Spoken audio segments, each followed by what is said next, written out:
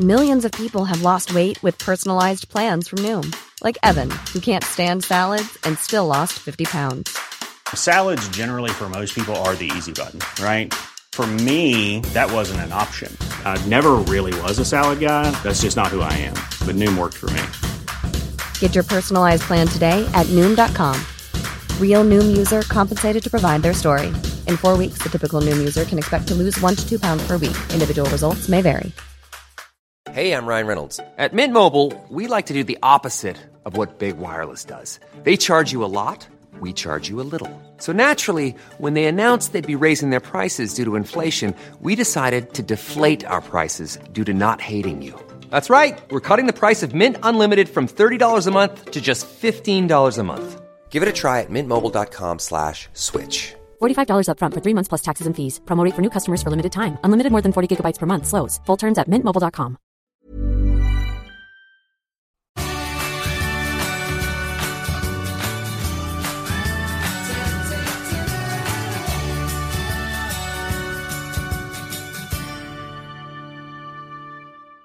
Hello, and welcome to episode 5 of Let Me Introduce Myself. This is a podcast where every episode I talk to a new guest about a different aspect of their life.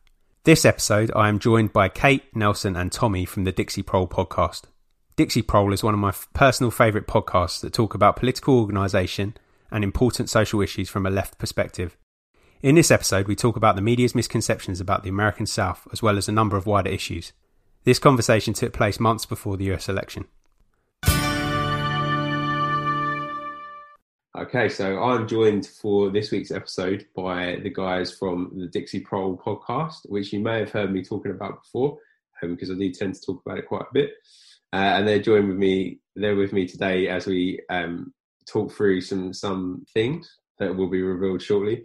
I am going to try and be coherent. It's early in the morning over here for me, so I'm a little bit out of it. So we'll see where it goes from here. Very much welcome to you guys. How are you doing? I'm tired. Good. Very tired. Worked this morning, got up early, and have to deal with a bunch of people who don't really take COVID that seriously. I work in a restaurant. I'm a waiter. I'm having to deal basically with people that could be infected like daily, and it's just like, come on, y'all. Can we just please just not go out to eat? That'd be great. That means, I haven't had anywhere near that as stressful a day. However, it does mean that we're all in a similar boat and that I am completely out of it as well. So that's good.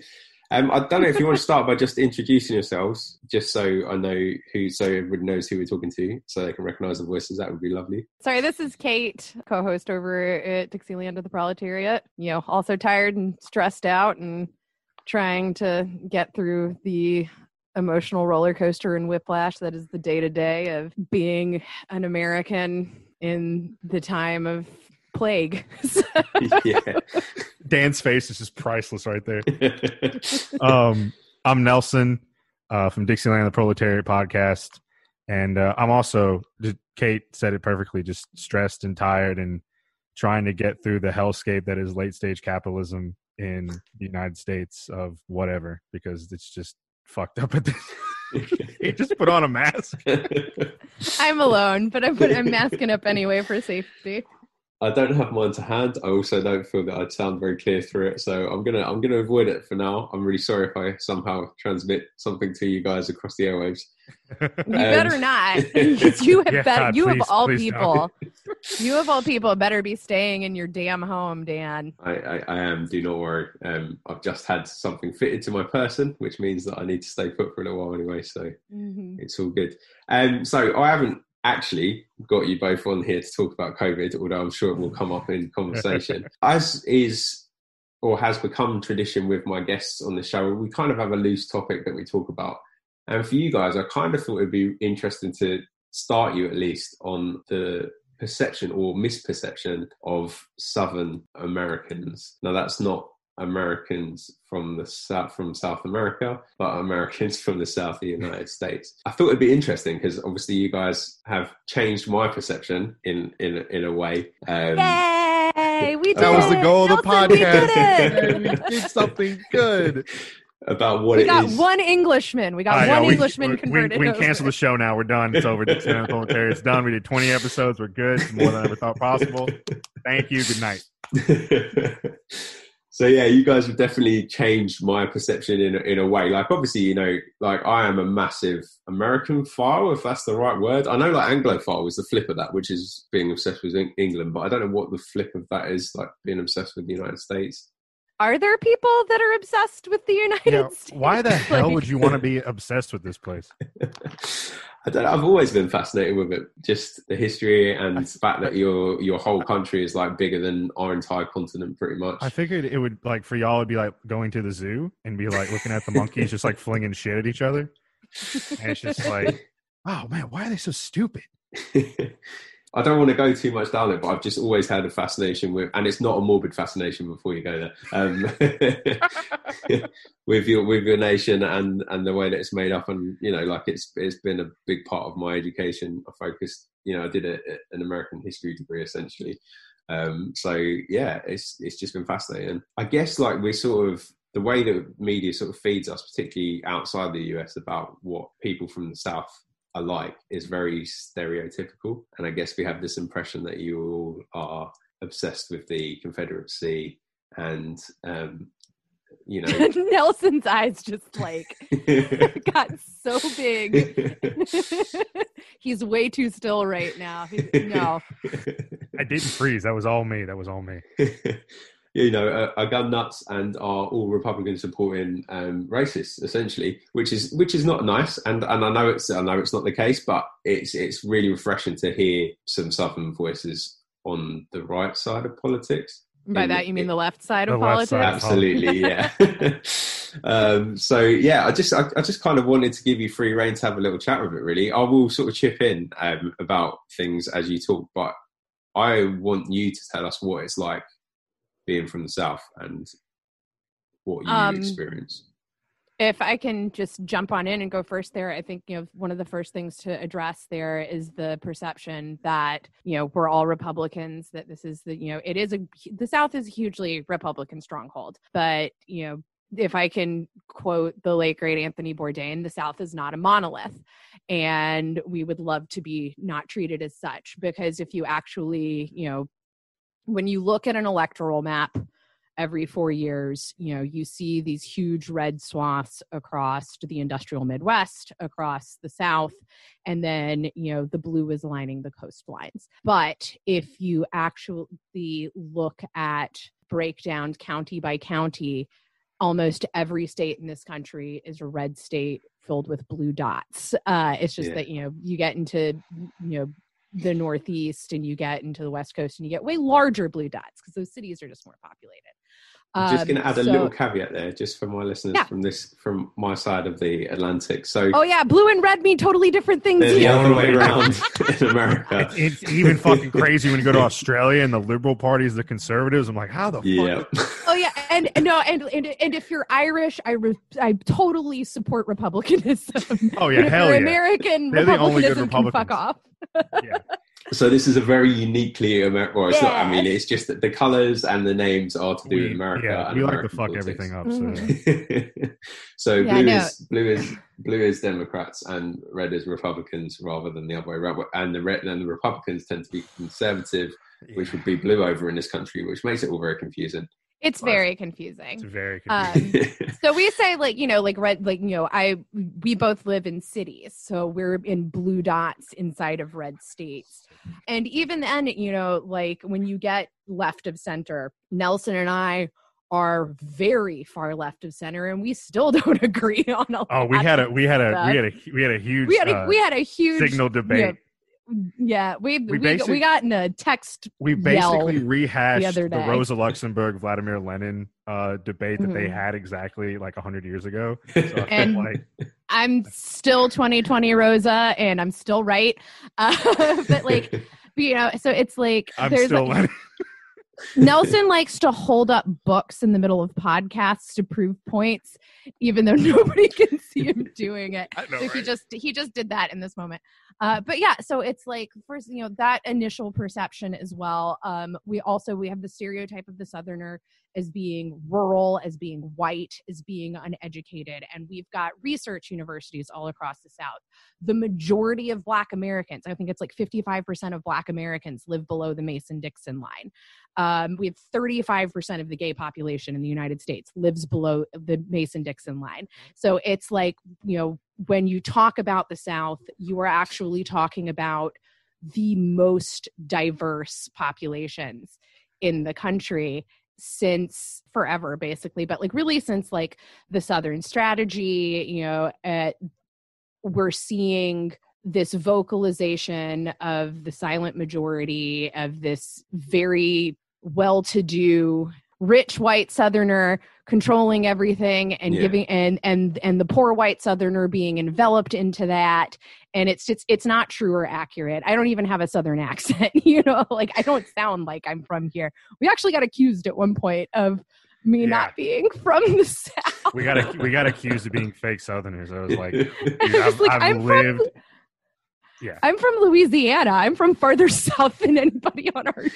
I've lived in Alabama for like almost 30 years now. Please, come on. I wish I wasn't, but I am. So actually, as a little aside, do you think that comes from certain inbuilt prejudices within your listeners then in that case? Because I'm guessing it's because you two are fairly well spoken and you don't have that thick drawl that particularly like as an outsider. I mean, I do, me personally, I try, well, one, for me, my dad is I can turn on the Southern accent. I hold it back. But my mom's from New York, and she's Italian. And then my dad is from Alabama, but his father's from Boston. So, like, okay. I didn't grow up in a family with a thick Southern accent. Like, I will be like, I'll take a ride at the lot, and people be like, when I'm in New York, they're like, what the fuck did he just say? I'm like, I mean, it does come out. It's just people down here think I'm from New York, and people in New York are like, you sound really Southern. I don't hear it. Yeah. I used to live in Chicago. I went to graduate school in Chicago, and I say Chicago like a Chicagoan, but Chicago, that's how it's pronounced. But but people there think that I sound like redneck as fuck, y'all. But people here are constantly like, "Where are you from?" And I'm from Memphis. Where'd you go to high school? I went to White State. That's a very Memphis question. Is always, where'd you go to school? where'd you go to school? And then you know everything you need to know about a person. I'm like, I went to White Station High School. No, but where'd you go to school? And I'm like, how do I need to be vetted? Like, do you need me to like bring you a list of other Memphians who know who I am? Because it's long. A list of references. Right. Favorite spot to get barbecue, your favorite spot to get chicken, your favorite soul food place. And obviously there's a list of right answers there, and if you get one of them wrong, that's it. And the correct answers on that one are Cozy Corner. They're Cozy Corner, Gus's, and Alcinia's. But there you go. Actually no, Ty Alcinia's and the four-way, but it's fine. But I think to go more in depth into your question, I think that after 9/11, you see like this massive like Southernification, whatever it is. America became what everyone thinks the South is, and it was pushed really heavily by the Bush administration in the media and Fox News and this pop country. Because after 9/11, like everybody got really patriotic and fakely patriotic, and they like started like waving the American flag more, and country music became huge, and like people out in California, whatever, started like pretending to be cowboys and Southerners because like they were hearing Toby Keith. And who's from Oklahoma. Yeah, and who's the dude from Australia, Keith Urban? Yeah. He's from Australia. Yeah, Gretchen Wilson, redneck woman. She's from Illinois. Like these aren't... Like they push this like Southern agenda that is not even real. And Blue Collar Comedy Tour. I think is hugely indicative of that because it's like... which was Bill Engvall, Jeff Fock, and Larry the Cable Guy. And Larry the Cable Guy is a classically trained actor who developed a character of this blue collar skilled worker, and people bought into it to a point where people do not understand that Larry the Cable Guy isn't a real person. Like same with Duck Dynasty. Absolutely, yeah. Duck Dynasty is the same way. So like, do you all have Duck Dynasty in the UK? Yeah, I mean, I haven't seen much. I'm so of that. Sorry. I've seen those dudes are like things. Yeah, they're like preppy frat boys, and they got told to like grow beards and act more redneck to sell these duck calls. They were curated, by reality TV producers. You know, or it was like, you know, Simon basically Cowell they signed their contracts. They're the Sex Pistols of the South. Oh my Like, God. they're completely designed to project a very, very specific image. And that image perpetuates what people think that we're all like. And like, there's the idea, everyone just assumes that we're all, you know, evangelical Christians, you know, like Nelson comes from a Catholic background. I'm a fucking Jew, you know, like, you know, there's all kinds of us down here. So if there's clearly like a narrative that's been spun, and then there's the reality, and if the reality is that actually you guys are not as it seems, I mean, you've kind of touched on it, I guess, post 9/11, but why do you think that narrative is so pushed? Why has that become the predominant thing? Is it a political agenda? Is it to try and get people to fall in line? I think it goes into marketing. I really think that they found a way to market what they wanted people to believe the South was, and a lot of industries made money off it. I know NASCAR boomed because of it. Like NASCAR was kind of dying, and then it really like got ramped up because, you know, America, NASCAR, which is, it's funny now because NASCAR is like leading the way in like the Black Lives Matter movement, but that really was like a thing. And like country music, like pop country, the disgusting country, made so much money off this. Like it's kind of like they took a national tragedy, and like what America does best is turns it into like marketing gold. And that's really what you see perpetuated. Like someone even said like movies like Forrest Gump, Oh Brother Where Art Thou, like these pop movies that like instill in people that like every Southerner is like Forrest Gump, and like every Southerner is like the dudes from Oh Brother Where Art Thou. So it's like it's perpetuated in movies, it's perpetuated in TV shows, it's perpetuated in marketing and music and all this stuff to like try to make people think that like this is what the South is. And I mean, to an extent, kind of, but that's what's being seen. What's like not like behind the scenes is nothing like that. Do you think a lot of it is urban country divide? Does that make sense? So like, you're saying that like you've got your city hotspots where there are blue. Your city is a blue dot in a red state. I think that would be a more accurate depiction of a perceived divide. Like I think it would be more accurate to say that, you know, there is a rural culture and there is an urban culture. I think that city to city you're going to find more commonalities, and I think that, you know, you're going to, just like the middle of nowhere Tennessee is going to have more in common with the middle of nowhere Iowa than it is with Nashville or Memphis or Knoxville or Chattanooga. So if you're looking for like a cultural division, that's where it is. I think that the mistake there is to look for a cultural division. Okay. I think that, you know, Nelson was spot on in talking about a commodification of the idea of Southern culture. I think that's taken shape in a lot of forms, sometimes not necessarily just of like being as of the South, but like, you know, also treating the South as like this whole place. Like, you're not going to have a crawfish boil in Memphis, Tennessee, because we're 6 hours from the Gulf. We're 6 hours from crawfish country, driving in a car. But, you know, all of a sudden, you know, every bar with a patio in Chicago, summertime rolls around and they've got crawfish boils and like South Carolina low country boils going on. You know, everything from, you know, it becoming trending to putting cocktails in mason jars, you know, and charging $17 for that cocktail. You know, it's just like any little perception of something as, you know, like you said, like you mentioned how large America is. A lot of Americans are very well traveled without having even left the country because it takes days to drive across it. So, you know, because of that size, you know, when you live that far away from something, even though you're in the same country, it's really easy to not necessarily romanticize, but fetishize what you think that culture is. And I think that's a lot of what has happened here. Okay.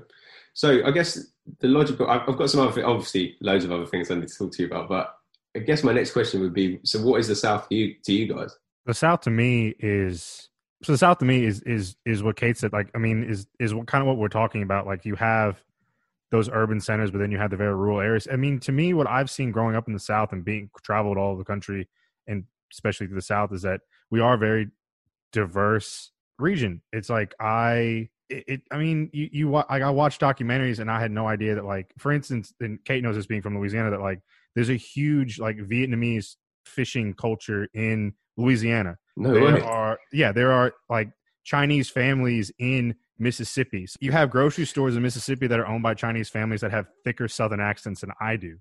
And like you go to Atlanta and you have this culture of just great music and art and entertainment. The same thing in the Mississippi Delta with Delta Blues, and in Alabama with country music. Then you have Appalachia, was this entirely different culture. It's so diverse, and it's not this monolith of like white bread, foaming at the mouth racists that like only like unseasoned food. Yes, we do have quite a number of white bread people that do not like seasoned food, and those people are Republicans, and unfortunately they hold power in a lot of state offices. But what people have to realize is that those systems were designed to keep those people in power. And a lot of those people that have been there for so long, they used to be Democrats. But then when the Southern strategy happened, they switched to Republicans. And then when Obama became president, a lot of them also switched to the final nail in the coffin. Like a lot of them switched to Republicans. And so you have the same people staying in power that perpetuate this thing to keep people dumb and poor, so they can keep perpetuating this myth that all of the South is dumb and poor. That's what's always sort of played in the back of my mind, is the idea that you've got all these states that are bigger than some of the countries in my continent, all bundled in together. Like there's no way that that you can all be the same. Like you can't blanket yourselves with one brush, because there's just too much diversity across that landmass, let alone anything else. So I'm segueing slightly, but what's the deal with the Confederacy? What's the deal with the Confederacy? Where do you want to begin? I have ranted about this on many a podcast. You want the old one or the new one, or that's the same one? Like, do you want the lost cause myth, or do you want the reality? I want the reality, and I kind of want to know. Like, I get it from a historical point of view. Like, I'm coming at it from the same angle as you historically. Like, I understand it. Yeah, I get it. But it's more the fascination with it. It's the reason why there's so much of it. It seems to be so clinged to by a certain group of people across the country. I don't get the fascination with it. Is there any value to it beyond it just being it's racism? It's racism. It's 100% racism. You know, anybody who wants to sit there and yell states' rights at you. Yeah, it was states' rights to enslave people, to, you know, hold black bodies as chattel property and treat them as not human beings. And that is the right. And it was explicitly said in the Constitution of the Confederacy. It was explicitly said repeatedly by Jefferson Davis, you know, who was the president of the Confederacy. The Articles of Secession specifically named slavery as the root cause. There is no historical argument that there is any other right that they were fighting for other than to maintain their economy by enslaving people. The reason that is clung to now is for the exact same reason. And that is why, as we've seen Black Lives Matter erupt as a global movement, you know, and as we, you know, which have been a beautiful thing to see, you know, not just solidarity with America, but solidarity for, you know, people of color across the world, in Paris, in Rio de Janeiro, in, you know, the good lads of Wrexham driving to Manchester to beat the snot out of white supremacists. Those white supremacists were waving Confederate flags in England. Yeah. So it's like the fact that those emblems are adopted by white supremacists across the world tell you everything that you need to know about it. It's about thinking that you're better than black people, which you're not. How does it fit into pop culture? Because I see it on like Lynyrd Skynyrd albums, and I see it attached to like at country festivals, like the bad country, the country that you don't like, Nelson. But I see it attached to that, and that. I mean, how has it become that? Well, that's what I was going to say. I was going to piggyback off of what Kate said. It's the same racism that these statues were put up in the first place, because a lot of these statues weren't put up until the Jim Crow era, which was used to, you know, remind black people, like, stay in your place. Lynyrd Skynyrd like talks about this. Like it goes back to that whole commodification of like what you want the South to look like. And they wanted to sell an image. And not everyone in Lynyrd Skynyrd was from the South. Like some of them were from California and other parts of the country. So like they wanted to sell this image. Like granted, a number of them were from Alabama and the South Florida. They grew up around the Confederate flag and this mythology of the lost cause. And they really believed that like the South was fighting for honor and states' rights. They were proud of their heritage, et cetera, whatever. But then, like, you had members of the band that weren't from the South and had no clue and really didn't care. They just wanted to sell records and sell units.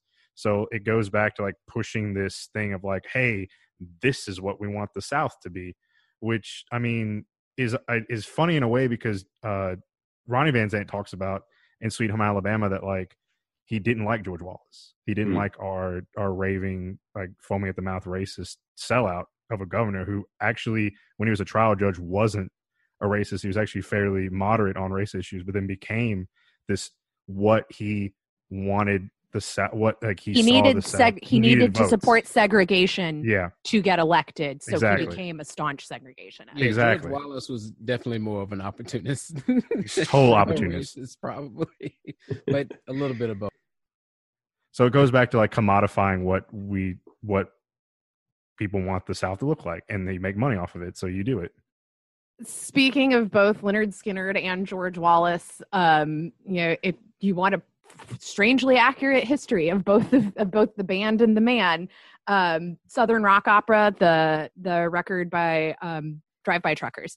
God, I love yeah. So this whole, I mean, it's a 2-disc rock opera about the South, and it goes through, the rise of George Wallace. So, it talks largely about Lynyrd Skynyrd as a band. And I think that very beautifully, Patterson Hood writes on that record about what he calls the duality of the Southern thing, which I think is exactly what you're figuring out here, Dan. Because, there is this horrific racist legacy, that is ingrained in Southern culture more deeply than it is in other parts of the country due to our legacy of slavery. But the flip side of that is, also we got NASA, which Dan and I did a whole episode on that on somebody else's podcast at one point. It's all about it. But, it's like, we have, like I mentioned, we've got major research, like you have the Research Triangle in North Carolina. You have everything, all the aspects of American culture that people outside of the South and outside of the country love are food. When you think of American food, you're thinking of Southern food. When you think of American music, you're thinking of blues and jazz and country, which all came out of the South. A lot of the hip hop that you love came out of the South, like all of these. So there's all of this really wonderful arts culture that comes out of here. The activists that we love and celebrate, from Martin Luther King to where's Angela Davis from? Alabama, so, there's, all of this wonderful legacy to be taken away from here. And I think that kind of goes back into, like, your question about what does the South mean to each of us as individuals. It's exactly that. It's, I love my home and I love my friends and I love where I grew up, and it made me the person that I am today. And the flip side of that is it's also, like, I've often like being in an abusive relationship because, our voices are marginalized here because of the structure that it's in. If we leave, we're traitors and we're turning our back on our homes. If we stay, we're complicit in everything that happens here. And it's, it's hard. It's really, really hard. So do you think, are we beyond the point where anybody flies the Confederate flag without understanding what statement they're making by doing that? Or do you think there are still people that are doing it in a naive fashion? No, there's still people doing it in a naive fashion. I see that every day at work because we host the Sons of Confederate Veterans. Okay. That come in and do their chapter meetings, and there are huge swamps of Sons of Confederate Veterans, Daughters of Confederate Veterans that still believe in this lost cause myth, and still want to uphold. There's billboards, there's signs that I see coming home from work. It's like, learn your Southern heritage that your ancestors fought for. Like on I-65 heading north to Birmingham, there's a massive Confederate flag that's on property of the Sons of Confederate Veterans. And they're like, learn about your history, learn about your heritage. And they have the number to call. And, like, it's a massive flag. Like, It's not like this little rinky-dink thing. Like, it's massive. So, yeah, there are still people that cling to it. There's people who cling to it for a racist reason that we use it as an emblem of white supremacy. And there's people that are probably still do it in that sense, but, like, do it in, like, a quiet sort of way, like a hush-hush. Like, it's about states' rights. It's about... But, like, my dad believes in all that stuff. Like, I would consider my father a neo-Confederate because he has books about, like, why the South was right. He'll rant and rave about Fort Sumter being where they collected cotton tariffs, like going to England, and it was all about taxes and tariffs, and New Orleans was outdoing New York, and it wasn't about slavery. Slavery was a dying institution, et cetera. All this stuff that's been completely debunked if you actually read outside the blinders that like certain authors write. And so, no, there is still a huge faction of mostly older is what I found. If you see young people still flying, it's because they're racist skinheads, or they're white supremacists. Older people that look like they actually fought in the Civil War, they tend to be like, my great grandpappy rode with Robert E. Lee at the Battle of Gettysburg, and like believe in that crap. It's just an interesting concept because I like until I got to an age where I was reading about it, I just didn't understand what it was. And I had to explain it to I'm segueing madly. Kate knows I do this all the time, but I worked in an international school for a long time.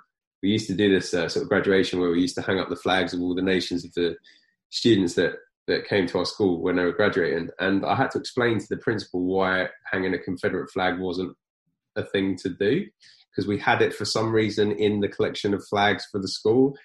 And there was me explaining to this 50-year-old guy why that's not a flag that we should hang up anywhere and why have we got it in the first place. That would literally be like hanging the apartheid flag of South Africa. Yeah, but there was a couple of other flags in there as well that we had to take out, but that's another story. But yeah, that one was the most obvious one. I'm explaining to a 50-year-old guy why this isn't something that we need to be putting up in a church in England for a graduation. I actually completely disagree with Nelson on that. Like, I think at this point, the conversation has been so loud and has been so public about what that flag means to the majority of people, about that flag as a tool of oppression, about that flag, being a symbol of the subjugation of a large portion of this country, that I think at this point in 2020, even if you were raised on the idea that this was about heritage and not hate, it's been said enough times that if you are still clinging to the idea that it's heritage, not hate, that is an active choice that you are making. So I disagree. I think that you are taking that moment to say, I am not willing to reconcile my family history to make somebody else feel safe. You're absolutely a racist, and you're doing it for racist reasons. I'd say it's much more in the sort of consciousness of people outside of your country now as to what that means. So that conversation took place maybe 6 or 7, 8 years ago. I wouldn't even anticipate getting to that point now. I'd imagine someone finding it in the flags and just going, nope. Because, it is in that, it's much more in this, particularly in this year, it's much more in the dialogue than it has been previously. When you're ready to pop the question, the last thing you want to do is second-guess the ring. At BlueNile.com, you can design a one-of-a-kind ring with the ease and convenience of shopping online. Choose your diamond and setting. When you find the one, you'll get it delivered right to your door. Go to BlueNile.com and use promo code LISTEN to get $50 off your purchase of $500 or more. That's code LISTEN at BlueNile.com for $50 off your purchase. BlueNile.com, code LISTEN. Hey, I'm Ryan Reynolds. Recently, I asked Mint Mobile's legal team if big wireless companies are allowed to raise prices due to inflation. They said yes. And then when I asked if raising prices technically violates those onerous 2-year contracts, they said, what the f*** are you talking about, you insane Hollywood ass f- So to recap, we're cutting the price of Mint Unlimited from $30 a month to just $15 a month. Give it a try at mintmobile.com/switch. $45 up front for 3 months plus taxes and fees. Promo rate for new customers for limited time. Unlimited more than 40 gigabytes per month. Slows full terms at mintmobile.com. Botox Cosmetic, out of botulinum toxin A, FDA approved for over 20 years. So, talk to your specialist to see if Botox Cosmetic is right for you. For full prescribing information, including boxed warning, visit BotoxCosmetic.com or call 877-351-0300. Remember to ask for Botox Cosmetic by name. To see for yourself and learn more, visit BotoxCosmetic.com. That's BotoxCosmetic.com. I'm going to ask you about something else now, which is, again, a little bit of a segue. So you're all gun-toting, right? in the South. Like, okay, so I'm actually terrified to own a gun. I don't own a gun. I've never shot a gun, and I'll tell you why. Because I'm terrified of getting killed by the police, like just 100%. And there have been so many cases where people have, Philando Castile, legally had a gun. I don't think he had it with him that day. Well, I think he did. He did. And he said, I have a gun in my glove box that is in my glove box. Yeah. And then they shot him for saying he did everything he's supposed to do right. The cop asked him for his registration and ID, which is a normal thing that happens. Yeah. And he was reaching for his registration in his back pocket and ID, and he got shot. And he told the cop that he had a concealed carry license and that he had a legally concealed. He did everything right and still got killed. Yeah. And that was in Minnesota, not the South. And another thing about the South that I don't know that people know, but there is a higher concentration of Black people in the South than anywhere in the U.S. It's sure. 55% of Black Americans live in the South. But yeah, I'm terrified. I mean, maybe I'll use someone else's one day, but me personally, I don't think I'll ever carry it with me. I don't think I'll ever, be that guy. And then also an army, I think he was still in the army or somewhere in the military. But in the mall here in Alabama, there was a shooting in the mall, and this, military guy, he's looking for the shooter. He has his gun or whatever, and he gets shot in the back of the head before anybody can say anything. Yeah, and they first reported it as they got the guy. That's how sure they were. We got this guy. There is no such thing as a good Black guy with a gun. That's what they like to say in America. Like, oh, what about the good guys with guns? There is no such thing as a good Black guy with a gun. Whether you have a gun or not, if they think you have a gun, you are dead. I mean, somewhere that doesn't, so we have really strict gun control over here. It doesn't mean there aren't guns in existence, but obviously we're not allowed to have them unless we've got a hunting license or a shotgun license, and it's quite strictly controlled in terms of that. And, our regular police force don't carry and stuff like that. The sort of Second Amendment kind of need for guns, I just find really hard to understand. Part of me understands that it's at a point where it's so ingrained in culture that it would be very hard to take it. But I still don't understand why regular people need automatic weapons. I don't get it. But I know that that's not the case for everybody. And I was it was great to hear Tommy's point of view, but I'd quite like to hear from Nelson as well, just to sort of balance out a little bit, maybe, I don't know. Yeah, I do own firearms. I go to the range and I shoot. I mean, Tommy did hit the nail on the head. Gun culture in America is from its foundation like a white supremacist thing. And the joke is if you go far left enough, you get your guns back, except you just like the Russian ones better. I mean, I did not grow up around guns. I mean, I grew up, my family owns a pecan orchard, and we had some shotguns and whatnot.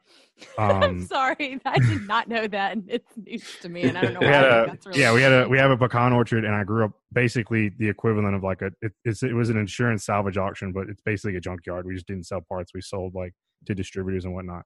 So I grew up in the best of both worlds, the urban Montgomery Center, and then the rural Wetumpka Center. But everyone that I knew hunted and stuff. I never really enjoyed. I never saw the need to wake up at 4 o'clock in the morning and cover yourself with deer piss and go kill an animal. This is weird. But as I got older, a lot of I'm in Socialist Rifle Association, which is a socialist gun club, an education mutual aid type deal, and a lot of people on the left of all races started getting very radical when it came to firearms after Charlottesville, when Heather Heyer was run over by white supremacists. Because we saw that white supremacists, neo-Nazis, fascists, any of that whole alt-right was willing to kill us and kill people. And it goes back to the Greensboro massacre, where the Klan shot and killed members of the Communist Party. Yeah. So that, Redneck Revolt, John Brown Gun Club, Socialist Rifle Association, Huey Newton Gun Club, you just saw in Stone Mountain, Georgia, a company's worth of armed Black citizens marched through Stone Mountain, Georgia, and said, "All right, Klan, where you at? You keep talking shit. Where you at?" We know the NRA took one look at that and was just we didn't mean them. Exactly. That's not whose gun rights we're fighting for. That's not them. But my concern, and when I tell people that, like, when people are like, we need gun control, we need this, we need that, I was like, all right, I'll disarm when the police disarm, because the people who are going to be killed by the police disproportionately are going to be killed by police officers. So the police are out here willy-nilly with AR-15, M16s. They don't have the civilian models. They have the military models, the M4s, the ones that do go fully automatic. I can't own a fully automatic machine gun unless I buy a tax stamp and wait 6 months and pay $200-something and get it from an FFL.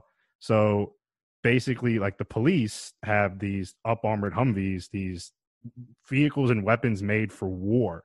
And when you see them at these protests, like, they come in like an occupying army. And I think, I'm not going to speak for Tommy, I'm not going to speak for the Black community, but like, what I've heard is that police are seen as an occupying force in the Black community. They're not there to protect and serve. They're there to protect property rights of the rich and bust unions and to harass Black people. They're the descendants of slave catchers. Like, that's what their role was. And so my whole spiel is that, like, America is a right-wing white supremacist settler state, and the right is armed to the teeth, and they're armed and they're trained. They have right-wing militias that do training camps that teach, like, a lot of ex-military are sort of oath keepers and 3%ers. They're a right-wing constitutionalist, it's their version of the Constitution, organization, and they put on training camps to teach people. They don't care who it is, but 9 times out of 10, they're white supremacists that come in and they learn military tactics. Like, you have white supremacists join police forces and join the military to learn how to kill. And you have Atomwaffen, another neo-Nazi organization that went to the Ukraine to literally fight with, I forgot the name of it, but they're now part of their National Guard, to become battle-hardened troops. Like, they are willing to kill. And, like, while the left does have its own gun culture away from that white supremacy, the whole issue of the far right being armed to the teeth is horrifying, because I've always said that, like, another civil war in the United States would play out a lot like how Yugoslavia played out. And it will be a lot of genocide and ethnic cleansing, because you're going to have, like, far right death squads roaming around and just getting a list from the local police station and start picking off people and making people disappear. And I don't know if that'll happen in my lifetime. I really hope it doesn't, but I think it's an inevitability. I think it's an inevitability. Like, we've seen that in other countries, and there's no reason why it wouldn't happen here, especially with the asshole that we have as president now, and COVID and everything, in late stage capitalism, like, completely failing. So, I mean, I don't want to have to fight in a civil war. I'm not one of those preppers that, like, buys up pallets of ammunition and hides in the woods and paints my face and, like, pretends to be Rambo. Absolutely not. Those people are stupid. But like, I know how to shoot. I know how to clean my weapon. I know how to do, like, some basic first aid and self-defense, because, like, no one's going to help us when it goes to shit. I mean, like, the far right has the training and the power and the teeth and the protection of the state, and the left needs to be able to protect itself. There's a lot of truth to that, I think, actually, in a way, because it's always been something that's bothered me. It not obviously not the gun issue, but it's always been something that's bothered me in the UK. It's that actually the far right over here up until recently has been quite small, but what they have been is very well organised, and I never feel like the left is organised enough. I always feel like we're too busy fighting each other. Yes. And that's what really bothers me. We're our own worst enemy. We're absolutely our own worst enemy. And it's like, you get us into a room for a common goal, and by the end of it, we'll throw in the towel because no one can agree on how to get to that goal. And I think that the best way to deal with that is that we collectively need to be better about respecting multiple paths, to respect, we tend to be a lot more adherent to specific ideological approaches to that common goal, instead of supporting each other as necessary aspects of that. Like, I'm never going to pick up a gun. I'm never going to do it. The reason that I don't own guns is because I'm not willing to take a human life. So why the hell would I need a weapon designed to do so? Like, that's not for me. I've never been in a situation where a gun was present where that gun made me feel safer. It's quite the opposite. Guns make me, especially at this point, particularly with the weaponry that Nelson has been describing, like, those are not guns designed to go sit in a deer blind and kill your meal. Those have been developed and advanced to more efficiently take human life. And that's not something I want to be part of. But that being said, I think that, I'm grateful that there are people who would be willing to take up arms to defend me, particularly after Charlottesville, because, after Charlottesville, there was a huge emboldening across the country of white supremacists, particularly in anti-Semitic rhetoric. And I was still living in Chicago at that point, and somebody spray painted neo-Nazi graffiti all over my neighborhood. And we don't know who did it. We don't know if it was somebody who lived in the neighborhood. We don't know if it was somebody who came in just trying to intimidate people. It's not a Jewish neighborhood. But because that happened, I had to sit down and have a conversation with my boyfriend and my roommate about making sure that somebody always left the house with me in the morning to walk to the train, to make sure I made it onto the train to go to work in the morning, and to make sure that somebody was there to meet me at the train to walk back to our apartment, a whole 3 blocks. That I never walked my dog by myself because we didn't know who did this. And that's a terrifying way to live. And that was 3 years ago. Yeah. Like right on the nose at 3 years ago. It was in August, right? Of 2017. Is that right? Yeah. Yeah. So, I'm not going to do that. Like, I'm not going to pick up guns, but if the shit goes down at some point, I'm glad to know that there are people who would endanger themselves for my safety.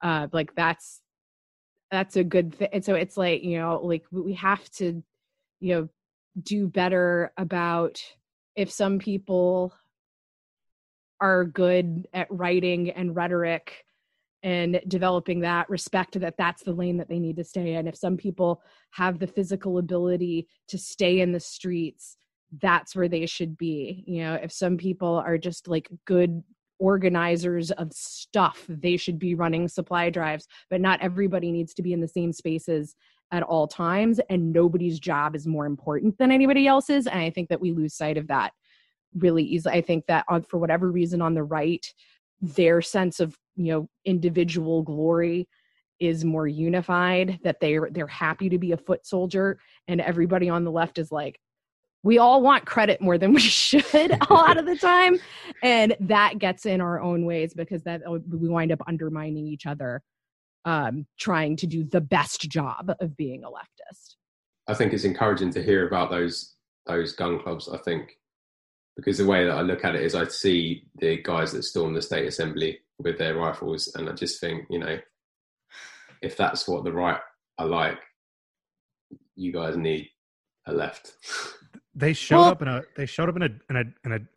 deuce and a half truck, armed to the teeth, like a military. That dude bought that truck at a military. I know he bought it. He's he got it off a military surplus online. It's just they rolled in like a right-wing death squad, and it's just that shit plays out in South America all the time, and you just saw it on your TV in the United States. And the important takeaway there isn't that they showed up with that degree of weaponry. It's the reaction that they got.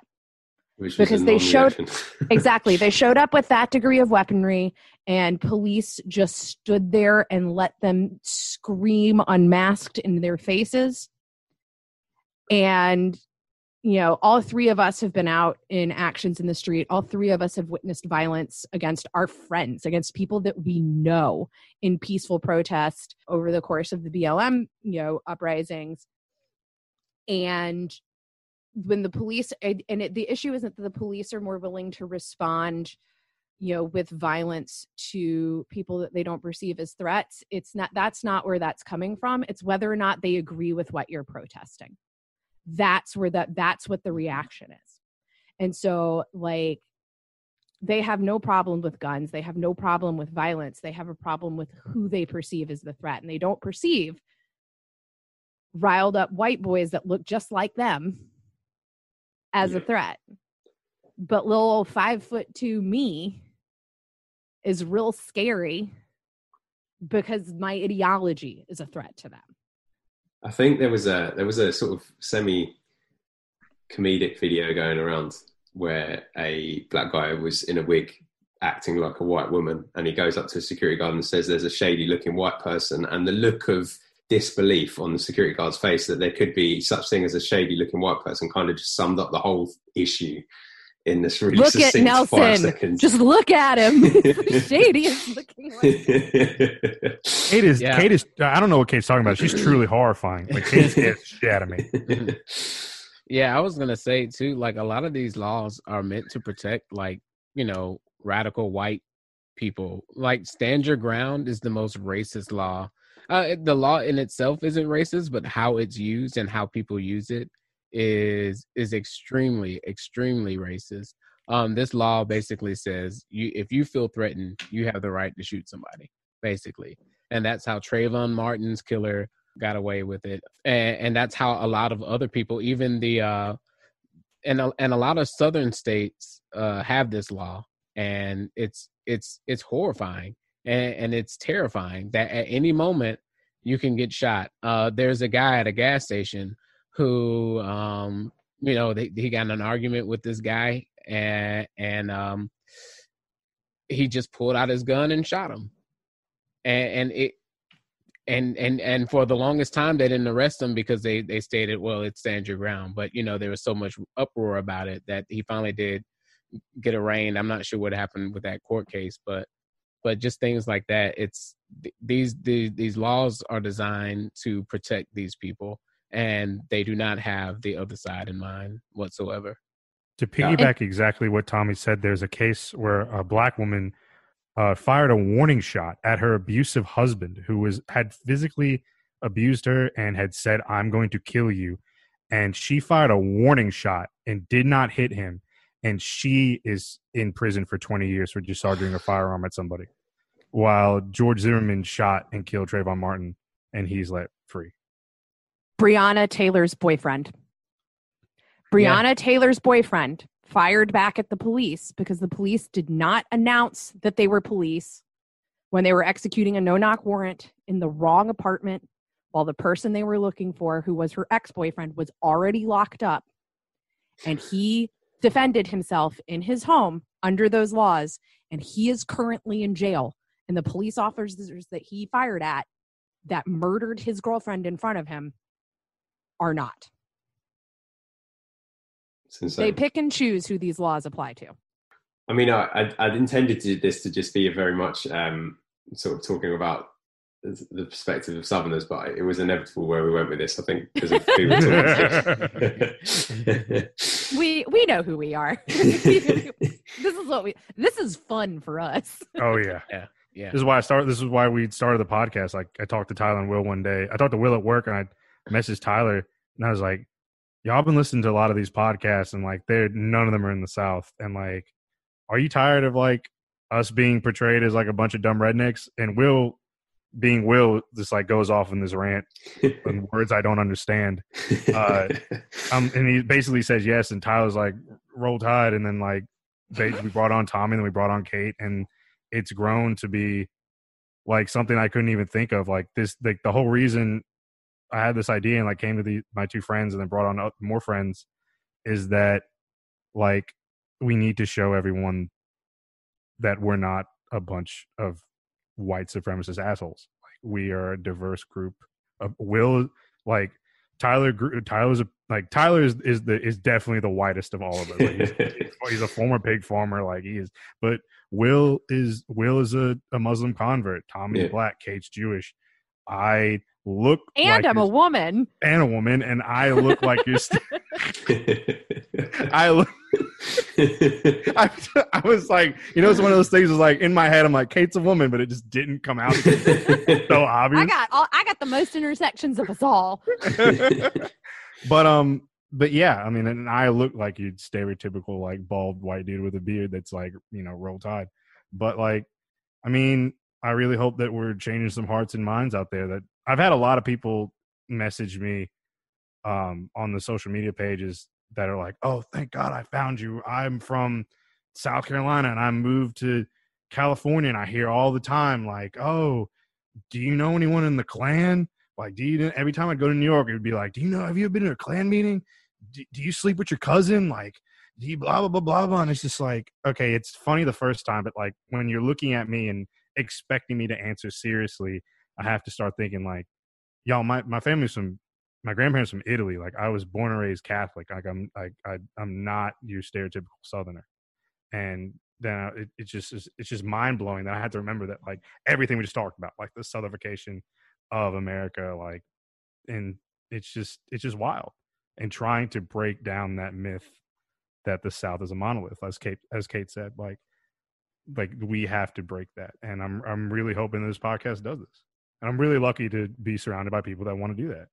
Well, you've done it for one British person. I know that wasn't really your target audience, but it's like what did Saul tell God? He was like, if there's just one good person in Sodom and Gomorrah, will you not destroy the city? Sherman, if there's one good person in Atlanta, will you not burn it down? Sherman's like, nah, man, we're burning this shit down anyway. Yeah, Dan's now the only reason that we're not going to burn England to the ground. I mean, I'm not opposed if that's where you're going. The Catholic part of me is like, burn it to the ground. Yeah, I've got an Irish wife, so I'm hoping she'll take me in an island. You know, if it gets that bad. So I guess my next question really is, where the way that politics currently sits in the world in general, is there still a place for dialogue? Can we still change minds by talking? Tommy, you want to do this? I think Tommy probably has the best perspective of this, like, because, you know, I think the thing is like you can't. Tommy should just roll. Tommy should just roll because you can't hide being black. So the people that eat, like you can't. So I think Tommy's gonna have the best take on this. I think we're done talking. Like there's been years of talk. How long have we been talking? You know, how long has it been since Martin Luther King and what has really changed? You know what I mean? Yeah. But even beyond the black white issue, the right left issue, I mean, it's now just a willing ignorance. It's more of like it's very tribal. It's very like Alabama versus Auburn. What are two soccer rivals? I don't know anything about soccer. I know. I get that reference. I'm a big college football fan, so you're good. Oh, okay. So it's like Man City versus Man United, I guess. Yeah, there you go. yeah. Like, and that's all it is. It doesn't matter. Like, facts don't matter. Like, reality doesn't matter. It's what is my side doing versus what's your side doing. And my side's always going to be on my side. And I can't dare switch teams, or I'll have to admit that I'm wrong in some kind of way. And that's where we are now. I actually kind of teared up a little bit listening to that because it's exhausting. It's because on the left, we've internalized expecting more patience out of ourselves in rhetorical measures. Like we're supposed to be, it's, you know, a lot of it. And it's okay. Hot take. When Michelle Obama said, when they go low, we go high crap, which was absolute crap. Like I was infuriated by that because turning the other cheek has gotten us nowhere. And we're so far past that point. And expressing that comes from like this, you know, well, we're going to talk about it. Like, it comes from a place of just absolute privilege. Because people who believe that and people who function in that capacity are the same people who have the ability to check out of quote unquote political conversations because they're not directly impacted by those things. You know, like they have, if you have the ability to not live a political life and to not be political, that is an exercise in extreme privilege. And I completely agree with everything that Tommy said. I think that, you know, it is an active choice to be willfully ignorant. I think at this point, you know, like the 24-hour news cycle is so complicit in that because we're not even operating on the same information. We're not getting our information from the same sources. You know, truth has become subjective and you can't continue to argue with that. And I don't know what the solution is. I don't know what the best steps moving forward. I don't know if there's a possibility of unification. I would hope that there is in some sense because like there has been like on social media a lot of like vocalization from Southerners who are left of center in whatever capacity about like a reclamation of Southern identity. About, like there's really beautiful stuff that's been going around about, like, again, the Bourdain quote of the South is not a monolith, about other states having a superiority complex over Southern states, why that needs to be rejected, not only to celebrate and uplift the people in the South who need it the most, about not turning your back on Black Southerners, on queer Southerners, on leftist Southerners, on poor Southerners, on working class Southerners, but also acknowledging the fact that, like, you ever been to Central Massachusetts? Like, just as bad as we are, because you see, it's so acceptable to shit on us. And that, having this false ideal of who and where the problem lies makes it harder to combat the problem, because, like very early on in the COVID crisis, because Southern states have done the worst job of dealing with it. And it's because of our governments. And it's because we have Republican governments who function out of a completely capitalistic standpoint where they are going to put profit before people. So they're forcing us back to work, not so that businesses can make money, but so they can force us all off of unemployment. So they don't have to pay us to stay home, to stay safe. And, you're in the UK, like I'm sure a lot of your UK listeners have had a very different experience with what unemployment is like. My ex-boyfriend is in Glasgow. He was furloughed immediately, and the government of the United Kingdom paid him 80% of his salary. That's going to run out soon. Yeah, but he got it. Yeah, he did. But he got it, and over here, like, state by state, it's a different story on what your benefits are going to be depending on who your governor is. So a friend of mine who's from Missouri but now lives in New York City had made a comment about, we should just let the South secede again so we don't have to deal with them. And that was hurtful. That's hurt. That's thank you so much for abandoning me. Thank you so much for abandoning my friends. Thank you. Like, you've been to Memphis and you loved it. Like, don't forget, like, who is actually down here. Today, I was scrolling through Reddit on like Killing Time, and in a Letterkenny subreddit, about a goofy Canadian sitcom that I love, somebody made a comment about, there's a running joke about, degens from upcountry, so basically, rednecks from North Ontario, and they were talking about COVID, and they referred to the problem in America being degens from down south. That's pain. Like, it hurts. It's painful. It's painful to be spoken about like that. It's painful to, be treated as, just part and parcel with people that we disagree with, that are holding us hostage, that are for all kinds of ridiculous ideological reasons that make absolutely no sense. Yeah. So when do we get to have the conversation? Not us. This is like the wider world. When do we get to have the conversation that actually maybe it's money that's the problem and who has the money? Yesterday. Yeah. I was going to, it's so, oh my God. The reason why, the sole reason why America is the worst in COVID numbers right now is because of corporate greed. Like 100, man, I'm not going to say exactly where I work, but I sell phones, and my store never closed at all. Not at all. Because we were deemed essential. We were deemed, and that term is so loose.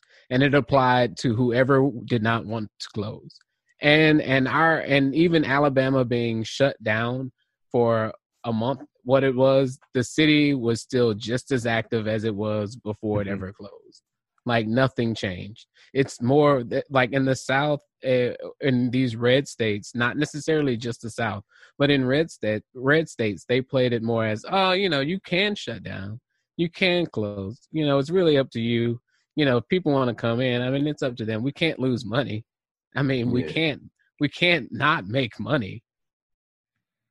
It just seems that, I mean, like there are like, obviously racism is a massive issue, and there are big problems on the right, but it seems as though actually these people, you know, they're still, like, a lot of them are just poor working people, you know, and they're actually, the anger is at the wrong, it's just divide and conquer, isn't it? It's just the more that these people are fighting our people, it just deflects from actually the cause of the big cause of the problem, right? You're spot on. You're absolutely spot on. I'm not trying to minimize anything else. But like, particularly in American capitalism, and particularly in Southern capitalism, this all does still stem back from slavery. So you get into the Reconstruction era South immediately following the Civil War, and in order to maintain the economy as folks had known it, you know, you immediately get into systems of sharecropping, which were just legalized slavery. Yeah. You immediately get into privatized prisons and, you know, gross criminalization of being Black, you know, to provide, you know, legal slavery. Capitalism and racism are, you know, they're blood brothers. They're, you know, they are in bed together constantly.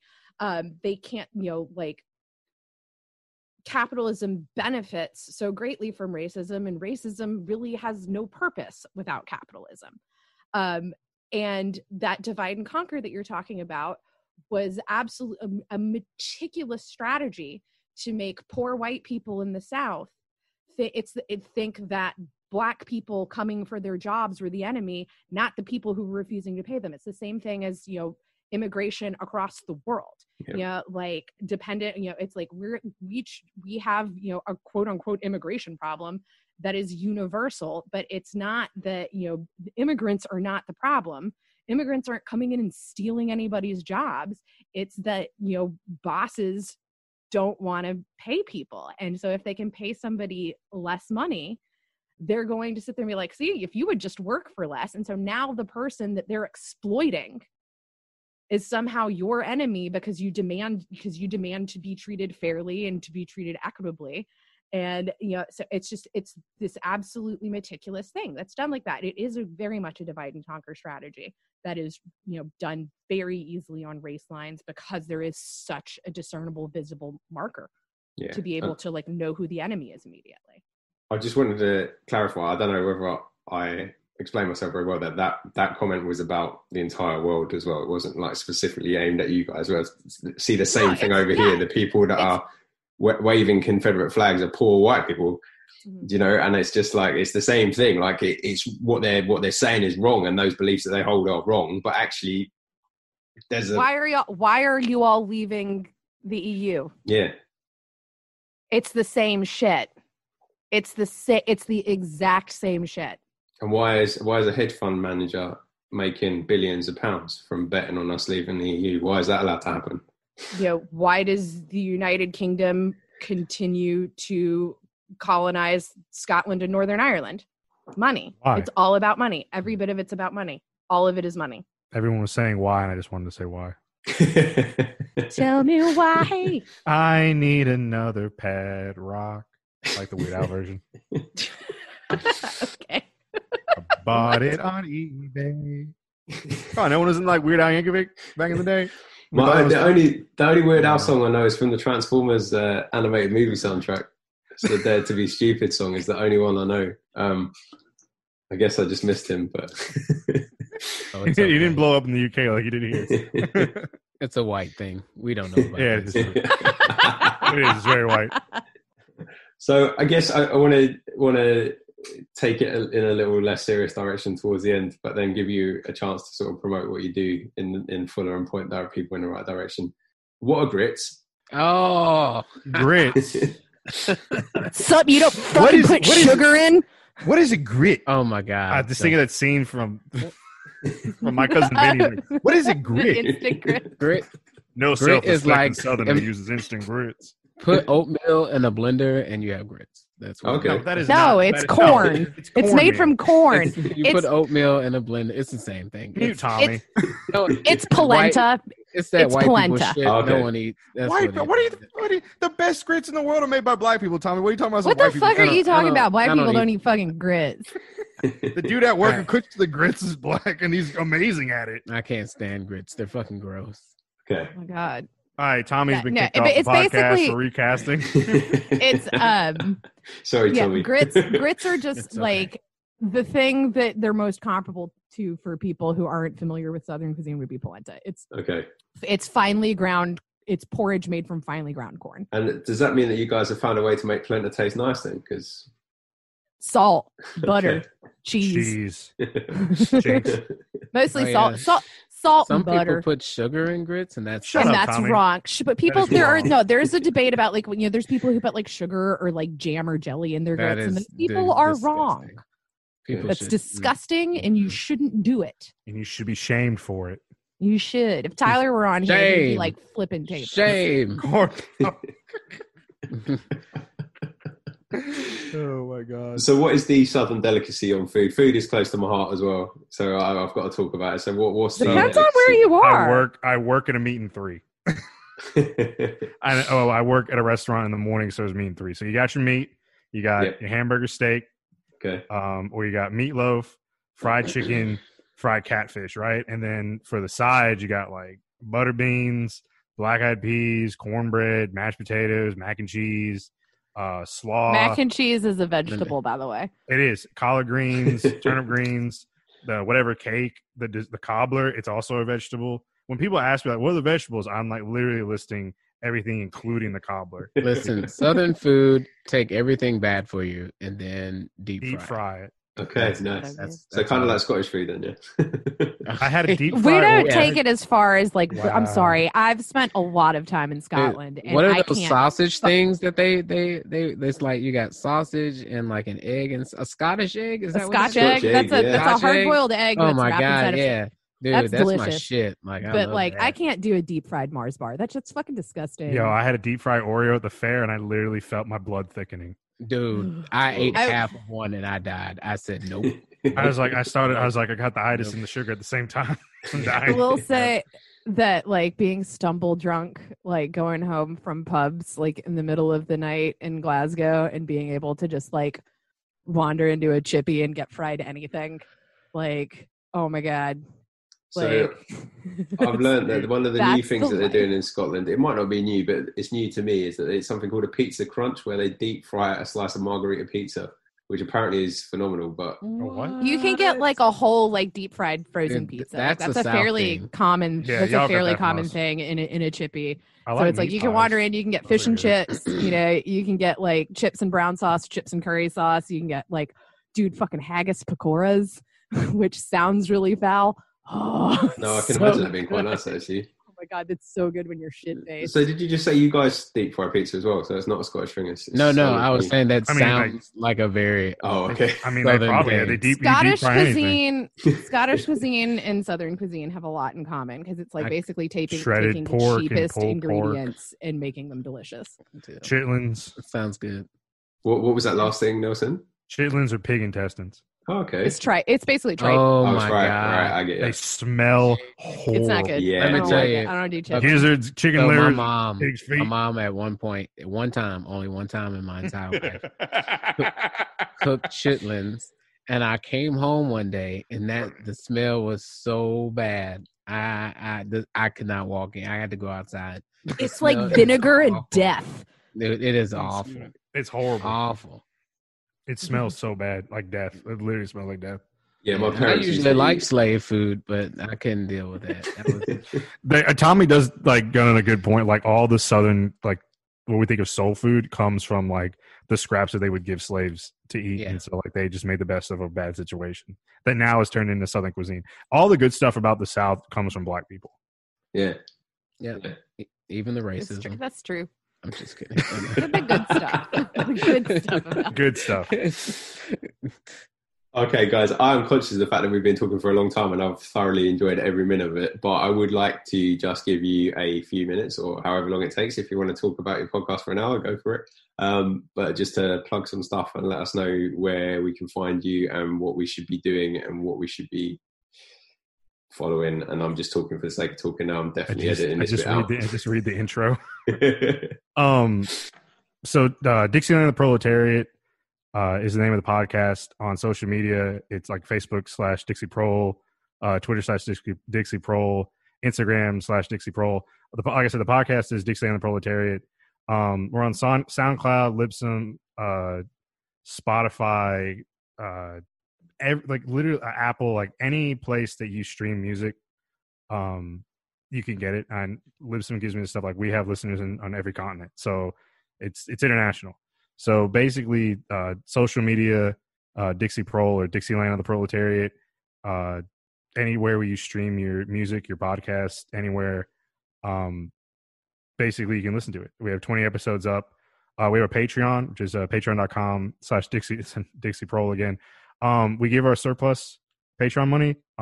This came about because a podcast that I really liked completely imploded over money. And I did not want that to happen. I think I speak for everyone when we're like, we did not want that to happen.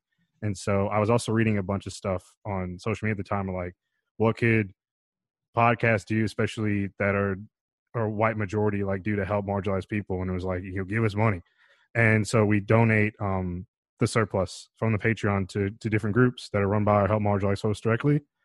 I think right now we're at $300 we make a month off Patreon. And so we take out what it costs to run everything. Yeah. And then we take that surplus and donate it to whatever group is run by or help marginalized people directly, whether it's a bail fund, Black Lives Matter organization. We've donated to a harm reduction group before. It's a Maoist collective in St. Louis we donated money to. So it's just anything that is a radical organization that actually helps people. So we're not going to donate to like the Red Cross or some other like Sean Penn in Haiti building like one house when they get like $1 billion. You know what I mean? So yeah, so that's the spiel of like where you can find this online. That's one of the many things I like about your Patreon as well, is that I know that the money's going somewhere where it's worthwhile. So it helps you guys do what you do, but it's also going elsewhere as well, which I like, because it just gives me the satisfaction of knowing I'm supporting things that maybe I don't actually know a lot about, but I trust you guys with my money. So it's cool to like know that it's going to the right places. So that's cool. Anybody else want to add anything, or are you good? I mean, if you're a listener from out of country in a place that has universal health care and all that Southern cooking sounds really good to you, I will marry you and I will make you delicious Southern cooking in exchange for citizenship somewhere with universal health care right now. I'd be real into it. I'll do the 14-day quarantine that's going to be demanded of Americans for the next 8 years. I really like this. Deal. Y'all should definitely check out Kate's YouTube channel. Kate. Oh yeah, I have a YouTube channel. I was kind of setting you up for it, Kate, but you didn't go. Well, I've been on hiatus. I've been on hiatus, like an indefinite hiatus. So we'll just call What's Up season 1, because just life is real weird right now, and it's hard to keep on a schedule and stay focused. But yeah, I have a YouTube channel called Kate Can Do History. You can also follow me on Instagram and watch that on IGTV as well at Kate Can Do History. And it's leftist history lessons, mostly particularly on labor, or talking about history of marginalized groups, trying to focus on the things that you didn't actually learn in history class and telling them from the correct and accurate perspective in 15 minutes or less. So it's really, really bingeable.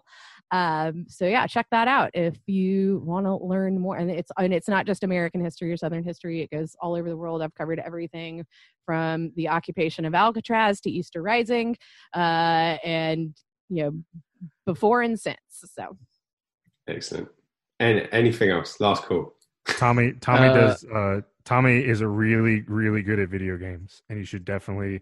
Tommy, give everyone your gamer tag. I was actually. Y'all should Twitch together. Yes, because Tommy's clan was #1 in the world at Gears of War. Amazing. And Tommy was like number 5 in the nation or in the world at Gears of War, right? So I was waiting until we finished recording, but I'm geeking out by his little backdrop with his Persona 5 over his shoulder and his little amiibos in the corner. Very cool, very cool. Thank you. Yeah, no, I game. If you do want to add me on Xbox or PlayStation, my gamer tag is Youth in Asia, Y0UTHENAS1A. There are spaces in between those on Xbox and underscores on PlayStation. Amazing. Awesome. Thanks so much, guys. Check all those things out. I will put them all in the link. I say it'll probably be Emma because she's nice like that. But someone will put it on the link to this podcast, and I will see you next week. Bye. A massive thank you to Kate, Nelson and Tommy for taking time to talk to me this episode. If anything we talked about piqued your interest, then make sure you check out their podcast, Dixie Prole, on all major podcast platforms.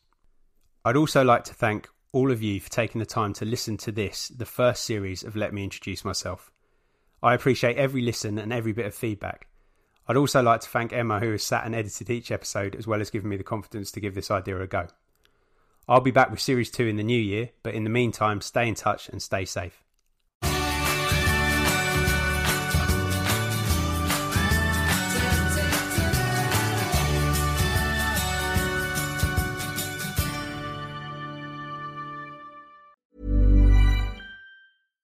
The number one selling product of its kind with over 20 years of research and innovation. Botox Cosmetic, out of botulinum toxin A, is a prescription medicine used to temporarily make moderate to severe frown lines, crow's feet, and forehead lines look better in adults. Effects of Botox Cosmetic may spread hours to weeks after injection, causing serious symptoms. Alert your doctor right away as difficulty swallowing, speaking, breathing, eye problems, or muscle weakness may be a sign of a life-threatening condition. Patients with these conditions before injection are at highest risk. Don't receive Botox Cosmetic if you have a skin infection. Side effects may include allergic reactions, injection site pain, headache, eyebrow and eyelid drooping, and eyelid swelling. Allergic reactions can include rash, welts, asthma symptoms, and dizziness. Tell your doctor about medical history, muscle or nerve conditions including ALS or Lou Gehrig's disease, myasthenia gravis, or Lambert-Eaton syndrome, and medications, including botulinum toxins, as these may increase the risk of serious side effects. For full safety information, visit BotoxCosmetic.com or call 877-351-0300. See for yourself at BotoxCosmetic.com.